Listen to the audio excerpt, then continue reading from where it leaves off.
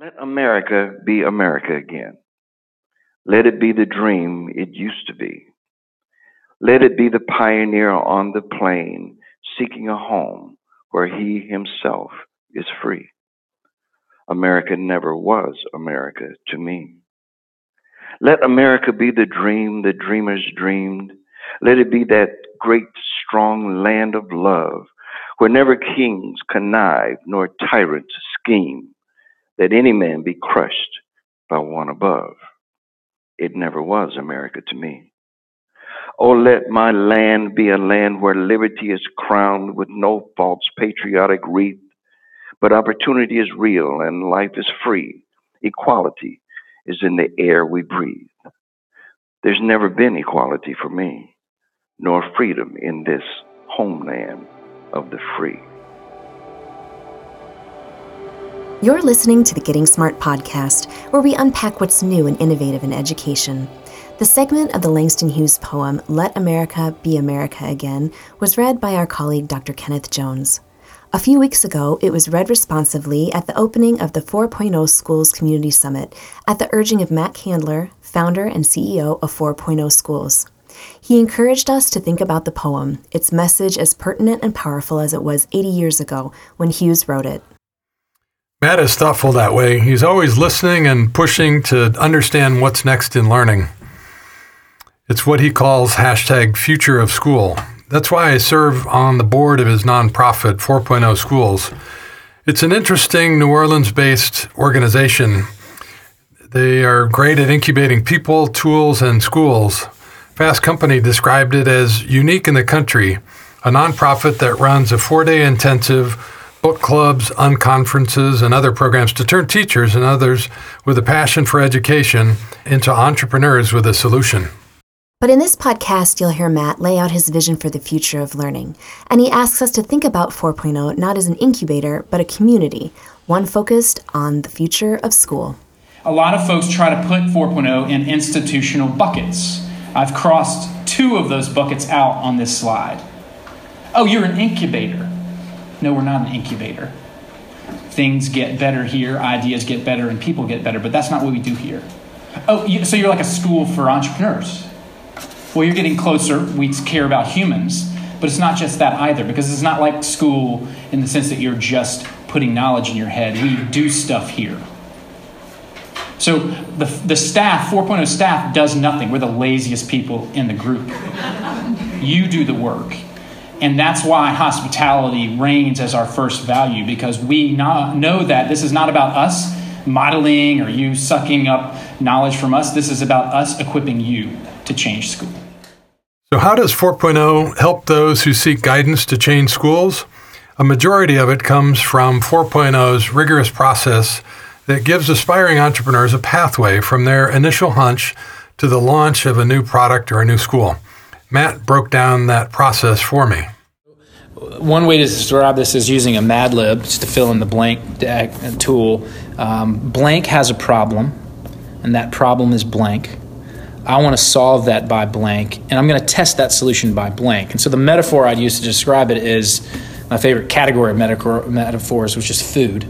So in the old days, you start a restaurant, you go find somebody with $1 million, you get a building, you build it out, you get a recipe, you cook it, you hire everyone, and you pray somebody shows up the first day. Right. And you pray a reviewer gives you a good review. Right. Well, in New Orleans, we've seen a radical diversification in the food served here over the last 10 years, and a lot of that is due to 2 types of technologies, the pop-up dinner and the food truck. And so 4.0 at its simplest is a community in which you're welcome to pitch any idea that you think might make school or learning better for children.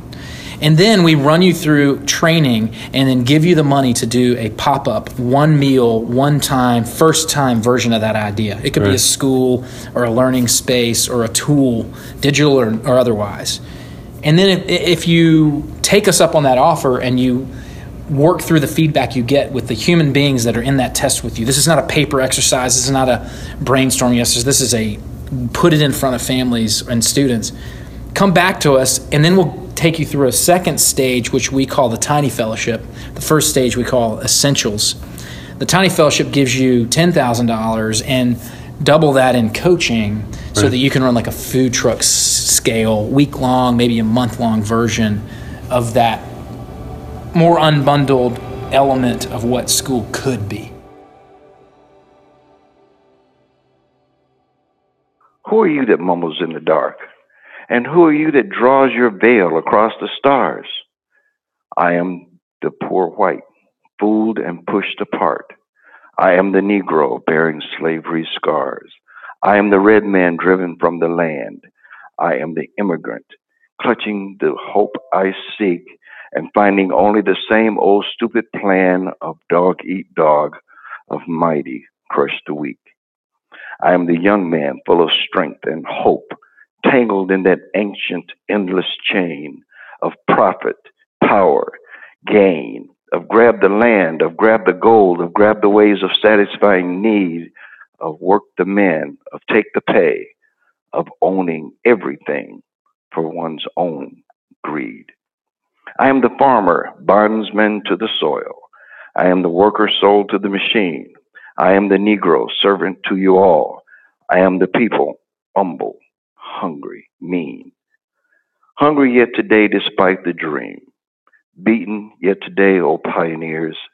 I am the man who never got ahead, the poorest worker bartered through the years. For another take on rethinking our education system, check out Season 1, Episode 33 of the podcast, where we spoke with Michael Moe of GSV about the future of learning and innovations in education in a podcast titled Everybody Needs an Equal Opportunity to Participate in the Future. Matt Candler is driven by equity. He's been working on good schools for kids in low-income neighborhoods in the South for a long time.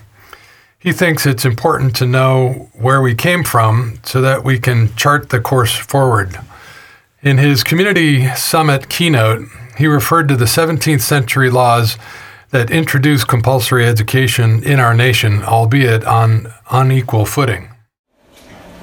I think that the future of school is for all of us, not for a few. That first law in 1642, written for white children of privilege, not for all children. At the time, we didn't think children whose parents or who they themselves came here from Africa were humans. So from the get-go, we have structural flaws in what we think about this word, school, this thing, education. And if we don't unpack that as the people building the future, we are what? Doomed to repeat it. The first point of Matt's manifesto is that the future of school is for all of us, not just a few. I asked him to explain. If you look back at the history of how we've done school in the U.S., it starts, most folks would say it would start in 1642 or 47 with one of those two laws passed in Massachusetts. And, those laws were for white kids of landed gentry, and they were predominantly focused on literacy so that they could combat evil spirits. And, Satan's deluder law was the name given to that 47 law.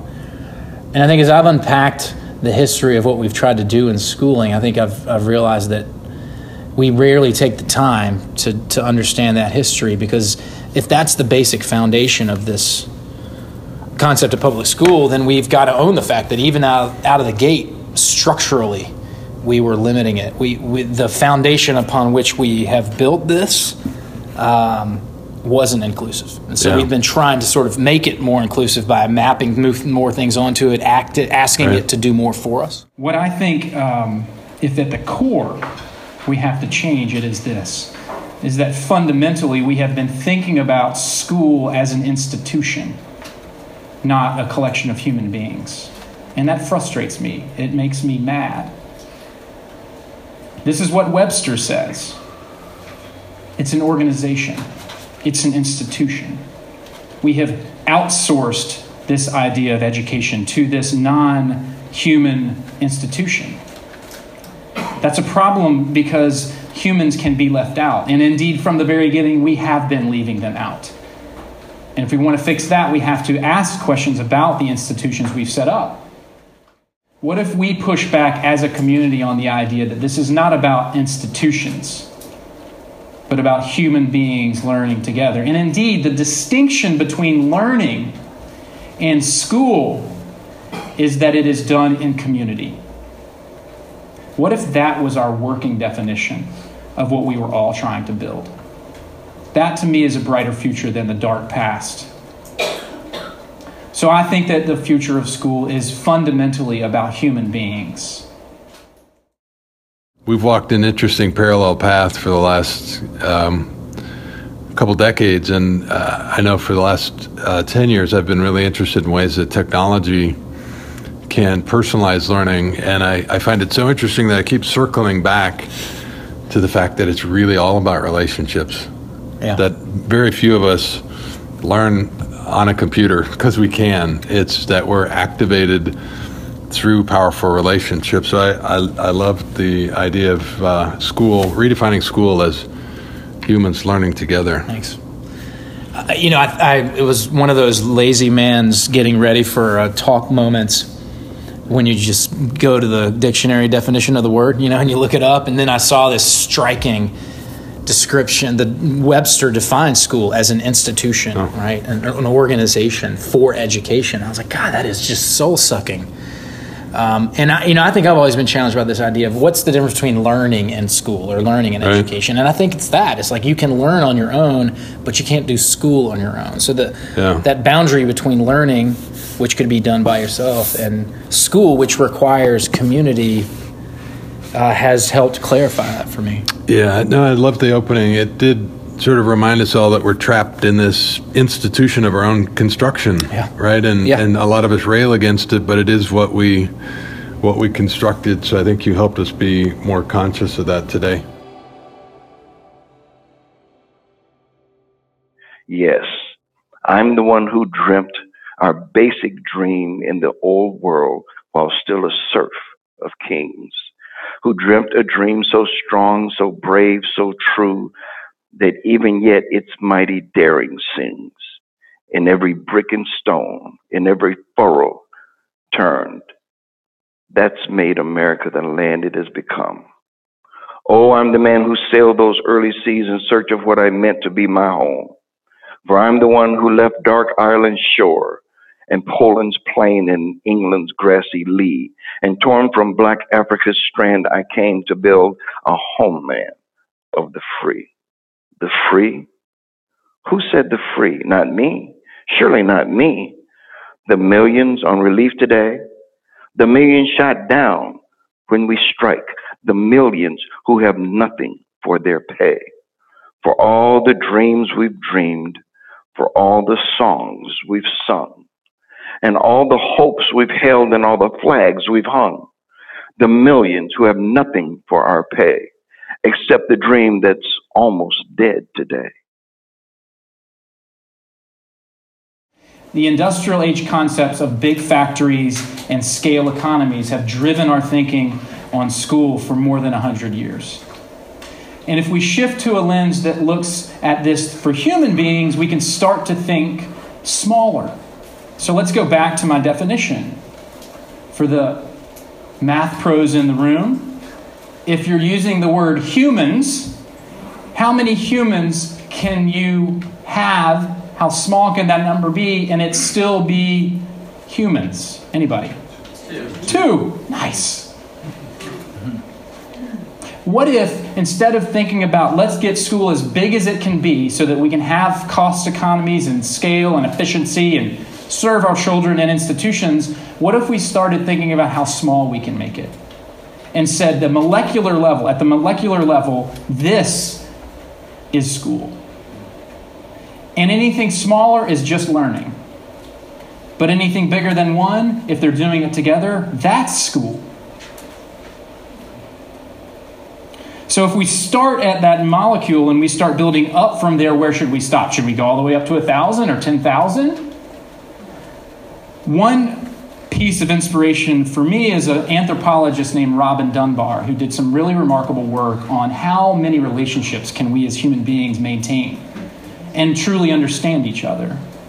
His research suggested that this was the number. And I'm not saying all schools should have to change to be between 2 and 148, but one of the reasons why we rely on this number is because if we build learning spaces at this scale, one of the assets that we can unlock are students themselves. Student-to-student learning is very hard to do in communities when there are many more than that number. But if we constrain ourselves to 2 to 148, what would happen? Could we unlock students as teachers? Not just learners, but teachers of one another, of us. That's the hypothesis around a lot of our micro school work, is that we challenge you to build schools smaller than this number so that you have the potential, according to his research, of unlocking true student-to-student teaching. And one of the reasons why we challenge you to test at scale much smaller than this is because you can start your organization, start that space on a footing that is fundamentally human scale. So I think the future of school is smaller because it can be more human. Despite advances in technology, we continue to find that relationships are key to learning, and that structures that support sustained relationships can lead to really powerful learning experiences. Matt and I discuss some old ideas that still hold up and could be updated today with new tools. I obviously had a lot of affinity for this statement, the future of school is smaller scale. Yes, you do. I look back on the work that you did to push that conversation two decades ago, right? Yeah. And I wonder a lot about that, Tom, and I wonder if we had the technology we have now to deliver content more efficiently. We go to the metaphor that I talked about between movie theaters and Blockbuster and Netflix. If we had the technology we have today, I think the reaction to that would have been radically different. Yeah. And I just wonder if it's not time to bring that back. If you go back 3 decades, there was so much right about the open concept, Yeah. right? That back in the 60s, True. There was a lot right. Human scale, highly personal, super creative, and to some extent it sort of collapsed of its own weight because it was a bit unwieldy. It was difficult to manage. So how to revive some of those great early ideas and make them more scalable, more sustainable with some new tools. Yeah, for sure. I think the one thing that's helped me is if you think about this extreme, right, which in that decade was individualism and freedom, and in this decade it is more about sort of web-based or digitally enabled, personalized individual. It could be me with my laptop by myself. And then the other extreme of this monolithic industrial institution that we've made too complex.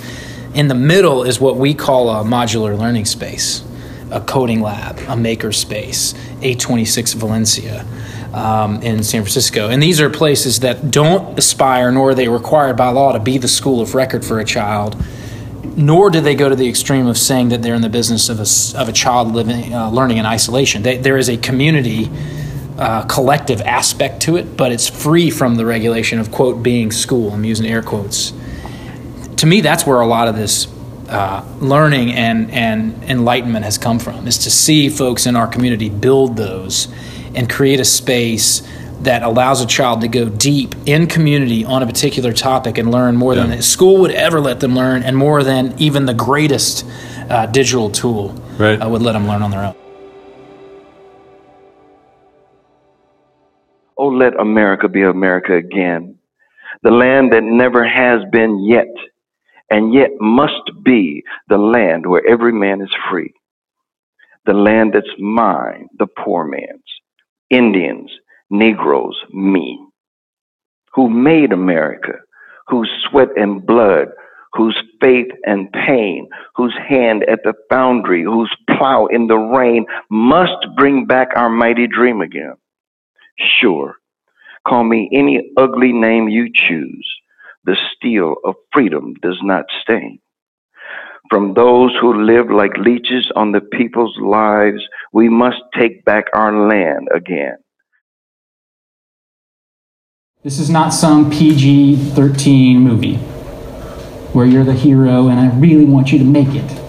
This is a rated R movie. Why is this rated R? Because, friends, the existing status quo does not want to change. That institution, I'm not talking about the humans in it, I'm talking about the institution, does not want to change. It has been based on structural bias and racism. We have not actually thought about letting students and family have more power. We are usually just cool with saying, why don't you choose from the stuff I put in front of you? But don't come on this side and actually make the food with me. Just stay over there and choose from what I've given you. That's not what the system's designed for, not to let them in the kitchen. I want them in the kitchen. As a parent, I want to be in the kitchen. As other parents, I want you to be in the kitchen for your kids, for my kids. I want you cooking, learning for my kids. Relationships over transactions. This thing has been built on transactions for 370 years. I believe in school as the one thing that can bring us together in this nation that's more effective at that than anything else. And I want to use it for that. And the reality is, to change all this stuff, that's a rated R movie, not some sweet Disney G-rated flick. Right? And I don't know about you, but my inner teacher still hears the voices of people saying, that's so sweet that you went into education and you're helping children. Thanks, good for you. That is BS. And we have to unpack our own identities as successful professionals, as adults, and understand that that is not the movie we are in. He's not as well known as Langston Hughes was, but he's my favorite living songwriter. And Maloney wrote a song in '95 called Skin. Here's one verse. Now look, if you're going to come around here and say those sort of things, you got to take a few on the chin. You're talking about love and all that stuff. You better bring your thickest skin. You better bring your thickest skin to this game, because we are in the business of changing an institution that has refused change for centuries. And that's why we do this in community, because we have to stick together. So I think the future of school is rated R. You closed this morning by talking about bubbles popping. Yeah. Where'd the picture come from? That came from, I didn't give them credit. I should give them credit now. The Slow-Mo Guys is my brother's kid's favorite YouTube channel. And these guys just have really high speed slow-mo cameras, so they film stuff and they slow it down. They had a video of a bubble bursting, just a soapy water bubble bursting, and they filmed it at 18,000 frames a second. Wow. And slowed it down. And the conversation about bubbles popping started with Hassan, who I had been speaking with him a week after the executive order on banning immigrants from a country, including where he was born, Sudan. Right. And I was just thunderstruck by his incredibly eloquent explanation. There's a video on Facebook and Vimeo about it, and he was just remarkably humble and transparent about what that felt like to him.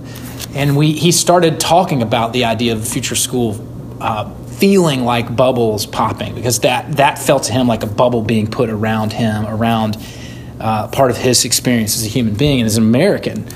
And that conversation with Hassan got me thinking about, all right, could we describe the future of school with that sound of popping? And then it led to that really cool video. And so, I don't know, it struck me to, that's where, that maybe that's how we could describe school, right? And I think back to, we always use this idea of when a child learns something, a light bulb goes off. But actually, Doug Lemov pushed me on that once, and he said, ultimately learning is failure. It is a failure of what you knew before, right? So it's to the extent that popping is the failure of this boundary. I like the idea of popping in terms of how it affects your mental model. I mean, usually what happens to me is my model collapses, right?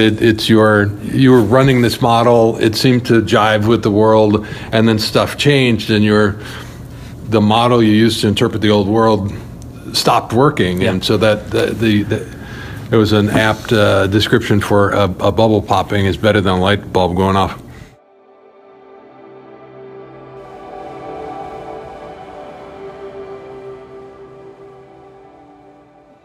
America. Oh, yes, I say it plain.